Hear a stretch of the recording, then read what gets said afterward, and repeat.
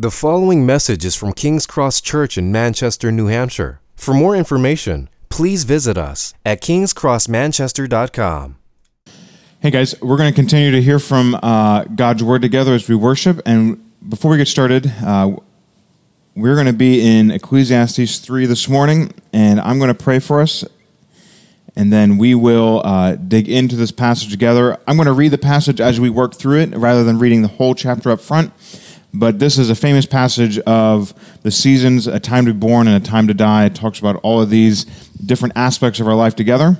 And so here's what I'm going to do. I'm going to pray, and then we're going to start looking at this together.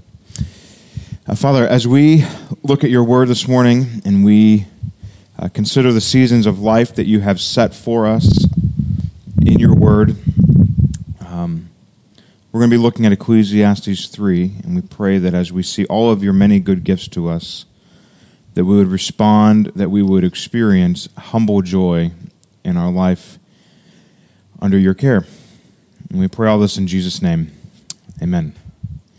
It's appropriate that we're talking about seasons this morning as we look at Ecclesiastes 3, because we are, as many of you have probably felt this last week, kind of on the edge of going from one season to the next. It feels like winter held on for far too long, and then now suddenly lurching into late spring and early summer. I'm not sure if you have seen your lilac bushes around, but as Peter directed us earlier in the series, we have been walking around our neighborhood, and other people in our family have been sticking their faces in lilac bushes.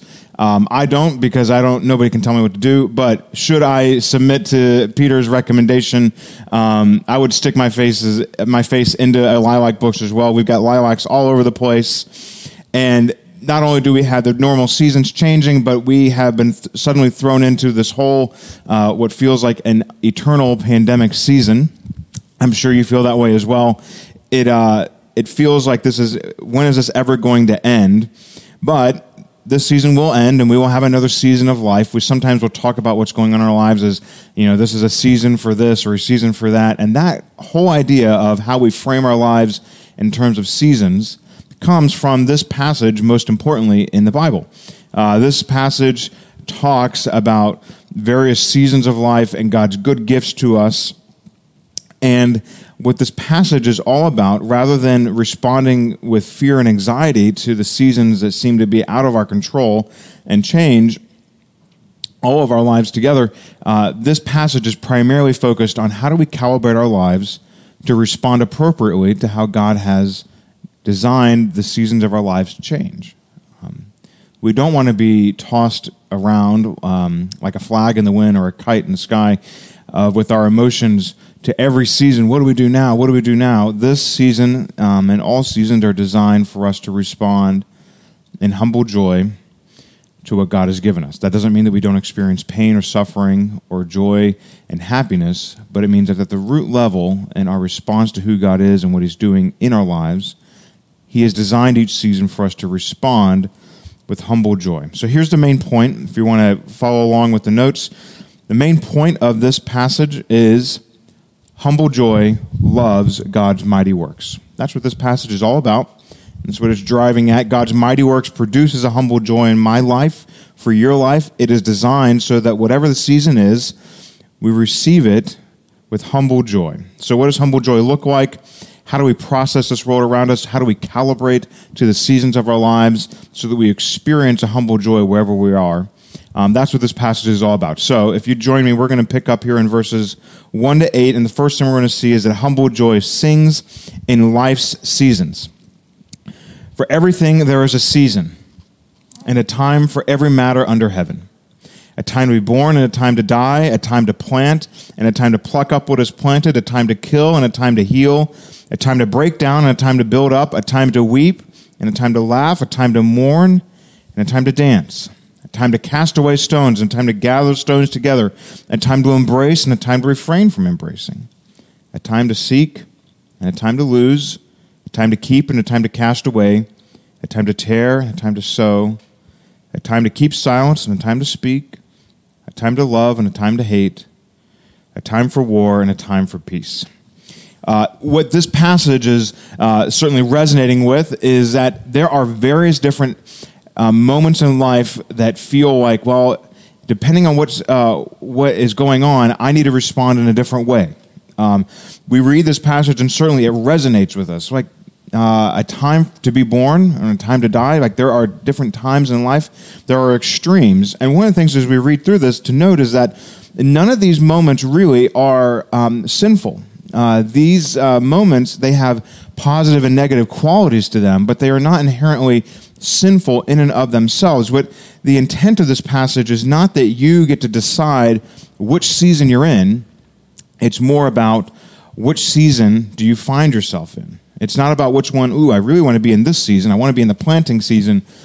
I really don't want to be in the harvest season because that's a lot of work, one way or the other. But the point of this passage is which season has God placed you in? And before we kind of delve deeply into which one has He placed you in, I want to rework through this passage and provide a little bit of some comments on what each phrase is aiming at. So just to start out in verse 2, a time to be born and a time to die, or a time for birthing, a time for having children, a time for when people are born, and a time for dying, a broad sense of, yes, each of us is going to die, but also there is a time for death happening in each of our families and each of our lives, wherever that is. So these are kind of polar opposites, right?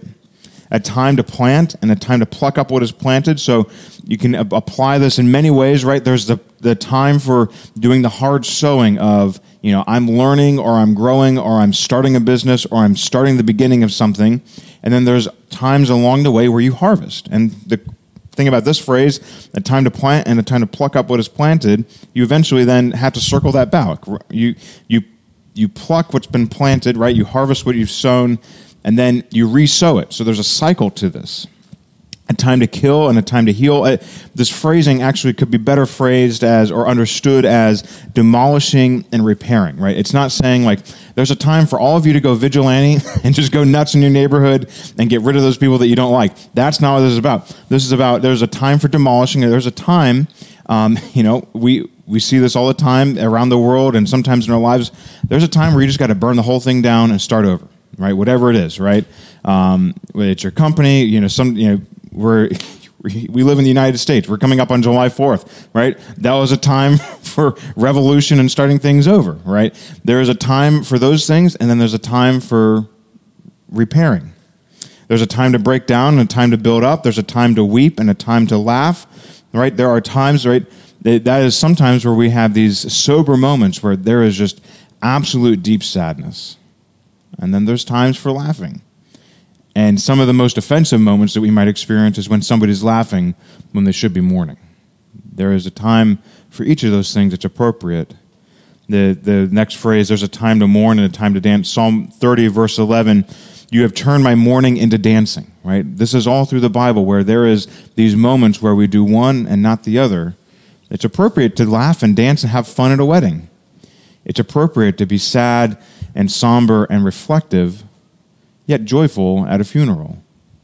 There's these different moments in life, right? There is, he goes on, verse 5, a time to cast away stones and a time to gather stones together, a time to embrace and a time to refrain from embracing. Some commentators comment that there may be a sexual undertone to this, a time for embracing and a time for not embracing.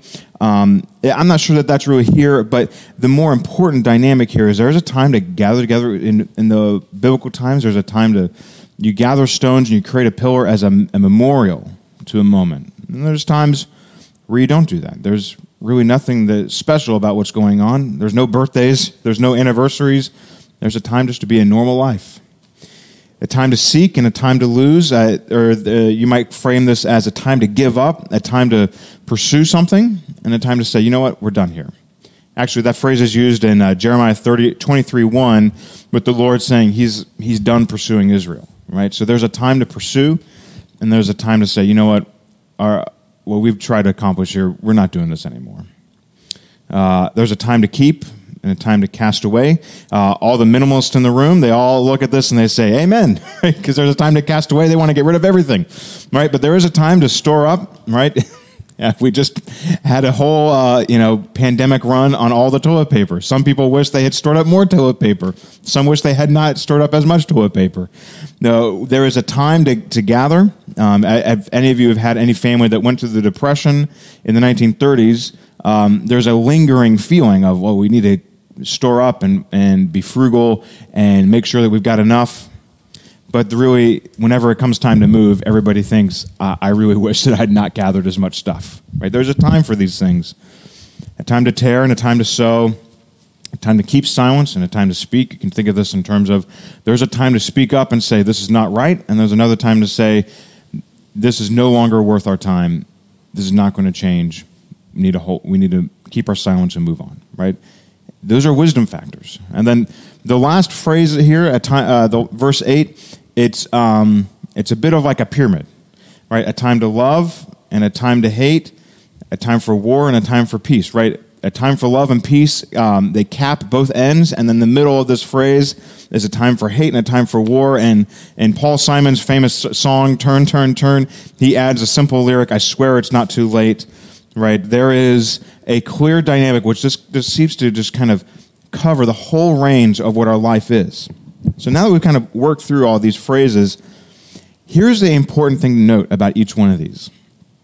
God is the one who sets the season, right? We don't decide when summer begins or spring or fall, right?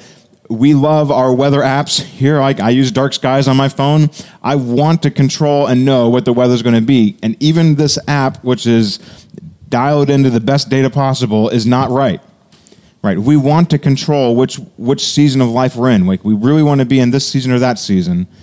And at the end of the day, it's the Lord himself, God, who determines which season we are in. Right? These ways of controlling which season we're in often disappoint, and often our deepest frustrations and unconscious wrestling in our lives is the reality that we can't control which season we're in. We don't like when we're in one of these negative seasons. We don't even think about it that much when we're in a good season, right? When we often don't think about, it's a good season to be in health, and I enjoy my health until we're sick and we've got the cold or the flu or whatever, right? We don't get to control which season of life we're in. We can set a date for the wedding, but we can't determine when we have kids. We can set a business plan, but we can't control our customers, right? There's lots of ways in which we set plans, but we really don't determine which season we're in, and God himself determines that. And this passage here strikes most deeply at our American spirit, because we want everything now. We don't have any sense as a culture, hardly at all, of delayed gratification, right? I've got 4 young kids. I'm constantly trying to teach them how to have delayed gratification. You know, let's save this birthday money so you can add it to your Christmas money and then buy the bigger Lego set, or we'll do that with your allowance or whatever, right? We want everything now. Everything must be, we want to both plant and reap at the same time, right? But this is saying there is a time to plant, verse 2, and then there is another time in which you reap. But we want everything now.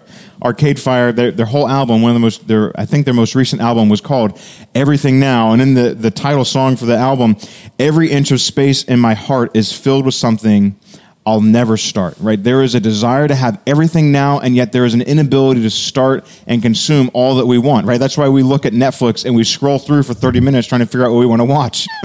we want everything now, and then we feel this glut and this inability, this paralyzing desire that I want everything now, but then I can't figure out how to decide what I want, right? We want everything, and yet what the Lord is saying in his wisdom is there's a time and a season for everything. There's a time for some things that are good for us, and there's a time for bad things that feel negative to us. None of these categories are inherently sinful. But there is a time in which we have to go through both, go through every aspect. There's a reason why the Lord determines each season, because he in his infinite wisdom understands which season is best for our souls to experience his good gifts right now. And so when the Lord determines a season that we are in, the heart of humble joy looks at each season and says, what is God's good gift for me to enjoy now? It may be a negative season of life. It may be a positive season of life. But if it is from the hands of a good God who has designed this for our good, then we can, this whole thing is set up like a song. This whole thing is almost kind of like a poetic song that we sing. I mean, literally, Paul Simon and the Byrds put it to music. And we respond to each moment, each song, each moment in life with a song to capture a humble joy of dependence and gratitude for what the Lord is doing in our lives. Right? That's why here we have the Psalms right in the middle of the Bible that captures each of these moments in our lives. It captures what is God doing and giving in our lives. And that doesn't mean that everything has to be like hunky-dory, like great praise songs, right? There are a lot of somber and you might say minor key psalms in the Psalter that still look and depend on the Lord for his hand and lean towards a humble joy in whatever God is leading us through. This is often, frankly, my job as a pastor is really to help people understand which season God has them in and what is a faith-filled dependence look like in that season. Right? These are some questions that you could ask. What season has God placed you in, and how can Jesus lead you to sing life's joys for that moment? You can take that to your small group or your friends. I think it's a helpful question to get others' thoughts on, because often we don't have enough self-awareness to realize, like, I'm really actually in a very stressful season right now, and I need somebody to help walk beside me. Some of us have self-awareness, but many of us don't. We need people to help us actually get perspective, because we want to say, I'm in this season, but I'm not in that season, because that season would be really bad. When the reality is God's placed you in whatever the season is for you to find a humble joy dependent upon him. So we're going to move on, because we don't want to belabor this too much, but ask these questions of your friends, ask of your missional community, which season do you think God has placed me in? Because then you can begin to have the conversation, how can we find a humble, joyful song to sing together in this moment? We're going to move on to the next section of verses 9 to 13, and we're going to pick up, what does humble joy look like? Loving God's mighty works. Humble joy meditates on God's good gifts, which is maybe where you were kind of thinking we were going anyways from our conversation here. Verses 9 to 13, when we read this for us, what gain has the worker from his toil? I've seen the business that God has given to the children of man to be busy with. He has made everything beautiful in its time. Also, he put eternity into man's heart, yet so that he cannot find out what God has done from the beginning to the end. I perceive that there is nothing better for them than to be joyful and to do good as long as they live. Also, that everyone should eat and drink and take pleasure in his toil. This is God's gift to mankind. Right? Picking up here, beginning of verse 9, what gain has the worker from his toil? You should, as we work through this, I've found this helpful from my conversation with Peter this last week. We must always be asking, what is the reference point to what was said earlier in the book? So earlier in the book, chapter 1, verse 3, the preacher or the teacher says, chapter 1, verse 3, what does man gain from all the toil at which he toils under the sun, right? This category of gain runs kind of hand in hand with the question of the value of our toil, our work, our labor that's hard, all through the book of Ecclesiastes. But remember, this category of gain is basically saying there's no gain, right? And you might phrase it like, what's the edge that we get from all our toil, right? And the implied answer is there's no edge. Right? This is why in whatever work you have, whether it's working at the grocery store, whether it's being a mom at home or a dad at home, whether it's working at your company, managing a bookstore, being a lawyer, managing hedge funds, whatever it is, we all have within each of those industries people who think that they're better than other people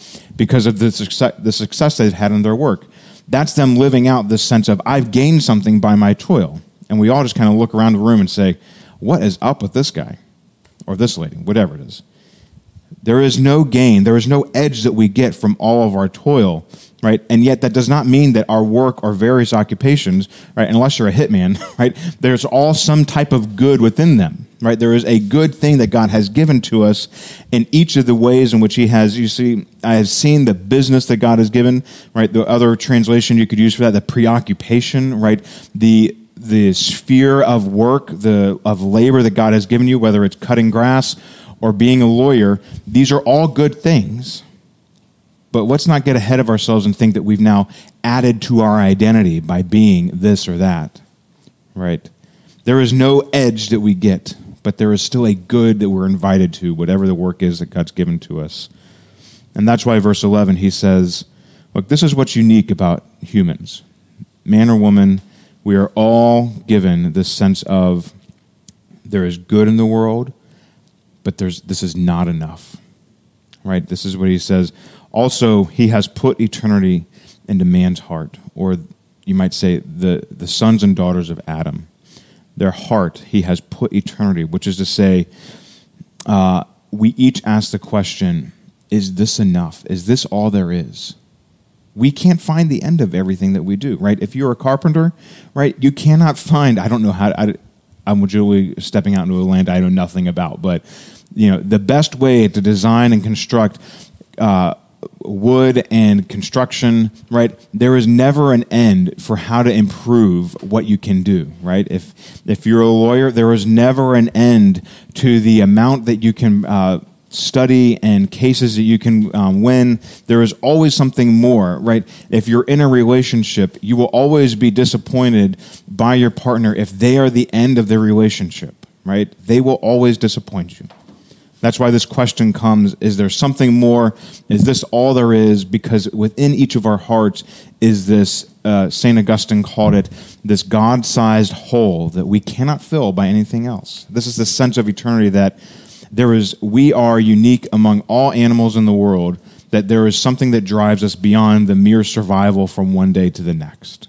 There is something that must fulfill us more deeply than simply doing the root activity of whatever our work is. And so verse 13, he picks up, for verse 12, I perceive that there is nothing better for them than to be joyful and do good as long as they live. Also, that everyone should eat and drink and take pleasure in all his toil. This is God's gift to man. This is God's gift to you, that whatever he has called you to be, a photographer, a stay-at-home mom or dad, working out in the world, whatever it is a good gift that God has given you. So where has God set you in life? What has he given you? That's the place that you need to then sit and meditate and say, God, what are the good gifts that you've given me here? I'm at home with kids. God, these kids want to drive me nuts. Those are my weaknesses and sins are constantly in the forefront of my mind. And yet God has given you lives to steward towards maturity. He has given you the capability and the strength to provide for human beings that reflect his image. And then, of course, we all have these little moments through the day that we kind of put on Instagram of little ways in which our kids, I think of Silas this last week. He was saying something to my wife about how, this is my third son, something along the lines of, Mommy, I'm glad that you get to be my mommy, that you're a great mommy because I'm your son. Basically saying like, Mom, your value is in I'm your son, and it's specifically me, right? When you're the middle child, of course, you have to make it about you. But God has given us these good gifts. And we need to meditate here. This is what he's doing. He's meditating. Okay, God, how have you designed what you've given me to be for my good? Here, I want to throw these verses up on the screen because you can see this verse 13 and say, okay, also everyone should eat and drink and take pleasure in all his toil, and think, well, didn't the Apostle Paul directly address this? We just finished 1 Corinthians 15:32. What do I gain if, humanly speaking, I fight with the beast at Ephesus? If the dead are not raised, then let's say, let us eat, drink, for tomorrow we die, right? That feels very similar to this passage, doesn't it? This sense of, look, life is just kind of meaningless, and we're going to die anyways, so let's just take it all in. Is that what this verse is saying?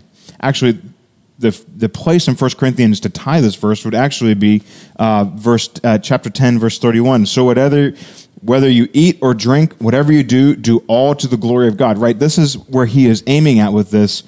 So also everyone should eat and drink and take pleasure in all his toil. This is God's gift to man, right? There is something that God has given to you, whether it's simply air to breathe or food to enjoy, a great steak or a really well-flavored tofu, if that's your thing, right? God has given each of these things to us, right? Which, again, if you're remembering, there are echoes from the first chapters of Genesis that are in this, and the echo here is just simply chapter 2, verse 16, and the Lord God commanded the man and said, you may surely eat of every tree of the garden. God's gifts to you are his invitations to enjoy God himself. So that requires us to meditate. What has God given me? Whether it's running and feeling God's pleasure, whether it's cooking a great meal and feeling God's pleasure, where has God placed you in this life and given you good gifts to enjoy God himself? One of the great things about the Bible is that it shows us that God is not stingy about pleasure. God himself loves, he is enjoyment himself and loves for us to enjoy him. So all these gifts that God's given us, whether it's food or sex or work or anything, are all ways in which God has invited us into the pleasure of God's eternal, infinite enjoyment. So where has God given you good gifts to be enjoyed? The invitation of this passage, humble joy meditates on God's good gifts. Let me just touch on one thing and then we'll move on. One way in which this passage helps us as Americans, and I think this as human nature, we are constantly thinking, over there is something better than what's right here. I would call this the greener grass conspiracy, right? Stephen Altrogge wrote a book about this about 10 years or so ago. But there is a sense in which somehow God is not giving me his best here. God's best for me is over there. You know, it's not a problem to move. It's not a problem to seek to improve your life or to do whatever you need to do to make wise and careful decisions to, improve your life. That's not what this is about. But there is sometimes this sense that, you know what? My life really stinks right now, and God's best for me is someplace else. God may be calling you to move someplace. That's not what we're talking about. But what we are addressing here is this internal discontentment with what God has given you. God has given you himself and good gifts to enjoy right where you are, and they are not on the other side of the hill, so to speak. So, God has given us songs to sing about humble joy with where we are in life. Humble joy meditates on God's good gifts. Let's pick up here in verse 14 to 15. Humble joy sees God's enduring work, right? So we have been going kind of in and out. There's a dance in this passage. I hope you can kind of feel the conversation of seasons of life. Okay, meditate right where you are. And then, right, what's the nature of all this work thing? All right, so verse 14 to 15, humble joy sees God's enduring work. Verses 14 to 15, let me read that for us. I perceived that whatever God does endures forever. Nothing can be added to it, nor anything taken from it. God has done it so that people fear before him. That which is already has been. That which is to be already has been. And God sees what has been driven away. You see, this passage is in many ways putting up God's work next to our work, right? You read this passage, God's work endures forever. My work does not. God's brand endures forever. My marketing plan fails within a week. Nothing can be added to it. Oh, you can add a lot to my work, right?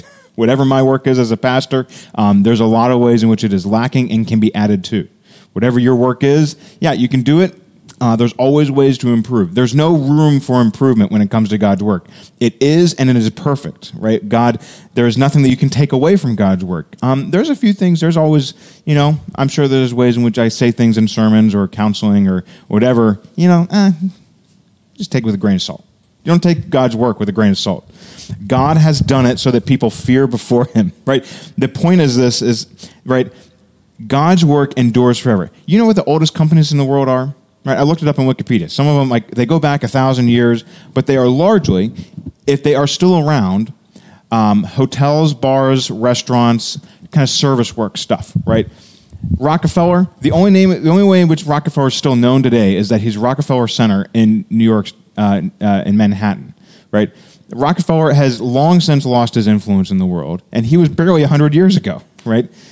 The ways in which our efforts fade very quickly is incredible, right? Just as a small example, and I'll probably refer to this later on, The Wizard of Oz. When we think of The Wizard of Oz, man, one of the greatest movies of all time. Did you realize that The Wizard of Oz was based on an entire book series that was written almost about 100 years ago? And the popularity that it experienced is similar to what things like Harry Potter and Game of Thrones has today, right? We think Game of Thrones, Harry Potter books, we all know what they are, right? Whether you read them or not, regardless, you know what they are. They carry this massive pop culture reference. Wizard of Oz, before it was this incredible Technicolor movie, was massively popular in the culture, and we have all long since forgotten it, barely remember the movie, don't even like the movie, and we've moved on with our lives. God's work is not like that. It endures forever. God, you see this in verse 14, has done it.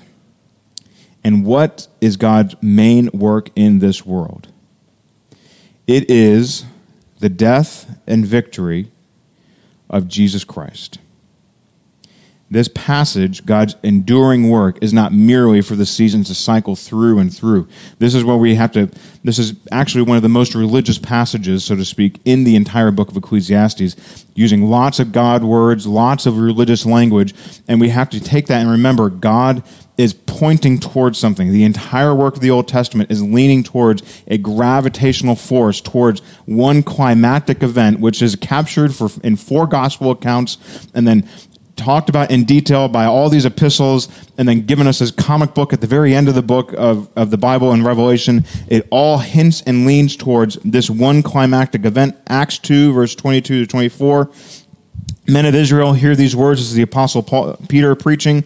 Jesus of Nazareth, a man attested to you by God and with mighty works, thinking of not only miracles, but all of these things here in Ecclesiastes, and wonders and signs that God did through him in your midst, as you yourselves know, this Jesus delivered up according to the definite plan and foreknowledge of God, you crucified and killed by the hands of lawless men. God raised him up, loosing the pangs of death, because it was not possible for him to be held by it. Do you notice in that passage, Peter is saying, all right, this all happened, the death and resurrection of Jesus Christ happened by the definite plan and foreknowledge of God. It must happen. It was God's intention to happen. It was God's plan to happen, which is to say, whatever God does endures forever. Not only was his death and crucifixion for our sins planned, but it was also that God raised him up, the resurrection of Jesus Christ, to destroy the power of Satan, sin, and death. That was also God's plan, right? Death is all through the book of Ecclesiastes, and the ultimate answer to how does God handle it is in the death and resurrection of Jesus Christ. You see this also in Ephesians 3, where Paul says, right, the unsearchable riches of Christ to bring to life for everyone what is the plan of the mystery hidden for ages in God who created all things. It was God's plan before all things. And then let's just finish out with Philippians 2, 9 through 11. Therefore, God has highly exalted Jesus Christ and bestowed on him the name that is above every name, so that the name of Jesus Christ, every knee should bow in heaven and on earth and under the earth, and every tongue confess that Jesus Christ is Lord, to the glory of God the Father. These are the things that God planned. Verse 14, I perceive that whatever God does endures forever. Nothing can be added to it. Nothing can be taken away from it. There is a gospel truth in this. That is why the gospel is called free grace. You cannot add to it. You cannot take from it. It is a gracious, loving disposition from the Lord himself who accomplishes your salvation, who accomplishes the victory that you so desperately need over Satan, sin, and death on your behalf, and then gives it to you freely, that you receive by faith, which is itself a gift, and it is God's accomplishment for you. That is the liberating power. That is the humble joy at seeing God's enduring work, is that you see it, and that's all you do. You see it, receive it, enjoy it, love it. You don't add to it. You don't take from it. You just see it in the face of Jesus Christ. You see, seeing that Christ grounds all of these humble joys, and he is the Lord of all creation and upholds everything by the power of his word, that grounds all of these good gifts, not only in God in a general sense, but Jesus Christ in the specific sense. These are all God's gifts to you by the hand of Jesus, to enjoy him and love him. The questions of our impermanence and seasons of life ultimately find their grounding in God's eternal work, this humble joy that we receive, because he's given you, this is the response of humble joy. He's given me salvation from my sins and death and everything else? When you get Jesus Christ, you get him and the universe thrown in. A good steak, a great drink, friends and family. These are all extra things that get thrown in on top to be enjoyed because Jesus is the center. And let's end here. We're going to go from this kind of very joyful thinking to a very kind of somber kind of case study. So go with me now as we kind of come down the mountain, so to speak. Humble joy resolves that God's mysteries belong to God. Here's where we're going to end. Verses 16 to 22, moreover, I saw under the sun, again, under that phrase, right? These are things that are under the sun. These are under God's jurisdiction. These are under God's sovereignty, rule, under the hand of Christ. I saw that under the sun, in the place of justice, even there was wickedness. And in the place of righteousness, even there was wickedness. I said in my heart, God will judge the righteous and the wicked, for there is a time for every matter and for every work. I said in my heart, with regard to the children of man, that God is testing them, that they may see that they themselves are but beasts. And what happens to the children of man and what happens to the beast is the same. As one dies, so dies the other. And they all have the same breath. A man has no advantage over the beast, for all is vanity. All go to one place. For all are from the dust, and to the dust all return.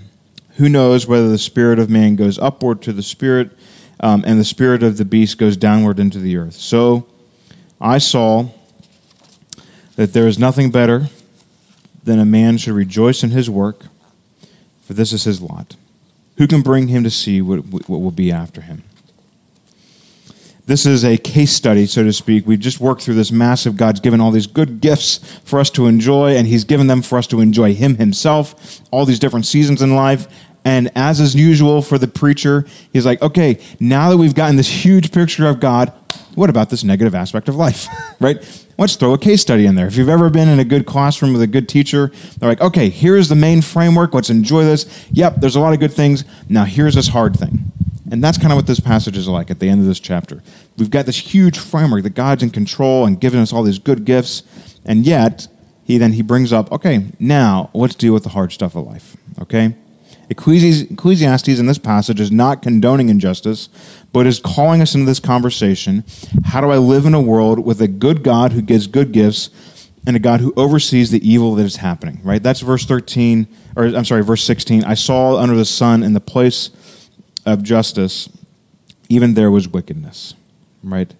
This, how do we live in a world like this, is a season 2. And Ecclesiastes, in the hands of the modern commentator, is basically saying, with John Wick, rules. Without them, we'll live with the animals. Right? Have you ever seen John Wick? That's one of the main points. Rules. Without them, we live with the animals. That's basically what he's saying. Look, animals die. You're going to die. Everybody will face the ultimate justice of God. Now, how do you live in that reality? All right, this is verse 20. All go to one place, for all are from the dust, and to the dust all return. I'm sure that you are hearing in that the echo of the curse in Genesis 3:19. You are from the dust, and to the dust you will return. So who can bring someone to see their end in life, right? Who can give us wisdom for this? There are a lot of painful things that do not get a resolution in this life. There are a lot of things that seem deeply wrong that do not get their resolution in this life. That is not to say that we don't fight for justice and that we don't press towards justice, we don't vote for justice, that we don't campaign for justice, that we don't speak up for those who are marginalized and oppressed and weak. We do all those things. But if we do them in an obsessive way that makes them where we find our joy, we will miss the lesson of Ecclesiastes 3. Do those things. Commit your way to them. But draw your joy from the good gifts that God's given us. That's basically what this passage is saying. It's saying, humble joy resolves that God's mysteries belong to God.